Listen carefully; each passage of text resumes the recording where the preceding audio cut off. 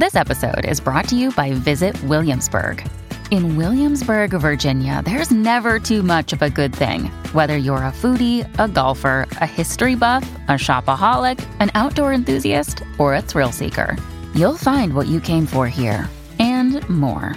So ask yourself, what is it you want? Discover Williamsburg and plan your trip at visitwilliamsburg.com. Another day is here, and you're ready for it. What to wear? Check. Breakfast, lunch, and dinner? Check. Planning for what's next and how to save for it? That's where Bank of America can help. For your financial to-dos, Bank of America has experts ready to help get you closer to your goals. Get started at one of our local financial centers or 24/7 in our mobile banking app. Find a location near you at bankofamerica.com/talktous. What would you like the power to do? Mobile banking requires downloading the app and is only available for select devices. Message and data rates may apply. Bank of America N.A., member FDIC. This is Optimal Relationships Daily, episode 669, The Cost of Being a Better Parent, by Robert Brokamp with GetRichSlowly.org. Hello, everybody. I am your host, Greg Audino, and welcome to Optimal Relationships Daily. I am here from Monday to Friday to help you improve the many relationships in your life. And if you could do with some extra inspiration beyond the show, I do encourage you all to follow us on Instagram at @oldpodcast. We also have a pretty happening newsletter, and you can join that by visiting us at oldpodcast.com. Now, in today's episode, Robert is going to share with us the cost required to become the best parents we can be, a cost that I'm sure is worth it, but I guess we'll hear what he has to say on the matter. So let's hear his thoughts and start optimizing your life. The Cost of Being a Better Parent by Robert Brokamp with GetRichSlowly.org. Remember the good old days? Of course not, because they never really existed. At least not the way they're recalled in old TV shows and movies.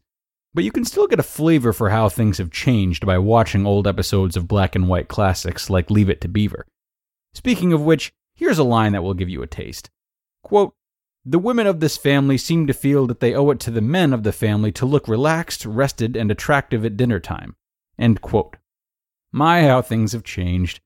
Not that my wife doesn't look attractive every night, but she and my daughters don't owe anything to me and my son that we don't owe to them, though we have that whole don't leave the seat up responsibility. The era of Superdad?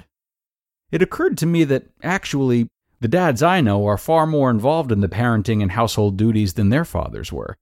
Part of this is necessity, because over the past few decades, moms, who were already super, have increasingly added make money to their list of daily chores, requiring them to become super duper. Dads had to pick up some of the domestic duties, or we'd be overrun by feral children who reeked of decomposing McNuggets. But I don't think it's just necessity. I think today's dads see an active, engaged fatherhood as one of the big ingredients of a successful life. It's not that previous generations of fathers were bad dads. It just seems to me that today's dads are more involved, not to mention more likely to be affectionate and sappy. This could just be a return to how things used to be, except for perhaps the affectionate and sappy part. Before the Industrial Revolution, most people worked on farms or in a trade out of their homes, and kids worked alongside their parents for a good part of the day. But then adults increasingly left the home, and commutes got longer, and you eventually have parents who see their kids for just an hour or two each weekday. Perhaps today's dad realizes that's not enough, and that he should help out around the house more so his wife has some time with the kids too. The cost of being a better parent. What does all this have to do with getting rich slowly? Financial planning is often about getting things done, creating and sticking to a budget, finding lower cost solutions, researching investments, and so on. But it's tough to do that when you work all day and then take care of the kids and their related maintenance in the evening. By the time you're free, it's 9 p.m. and you're exhausted. This, of course, applies to both moms and dads. Having kids can be a financial double whammy. You have higher expenses but less time to earn more money. Raising a child costs $8,333 to $23,180 a year, according to the U.S. Department of Agriculture, which is in charge of this calculation because far too often there's little difference between a kid and a pig.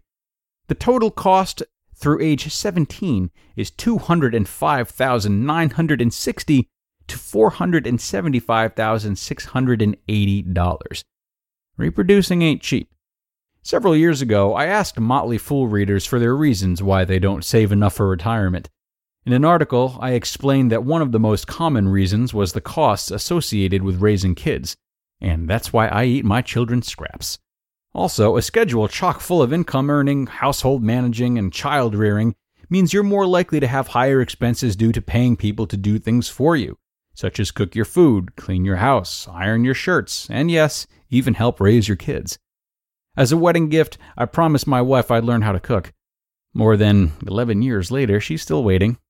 That's just one reason why I personally have not reached super dad status. Another involves leaving the seat up.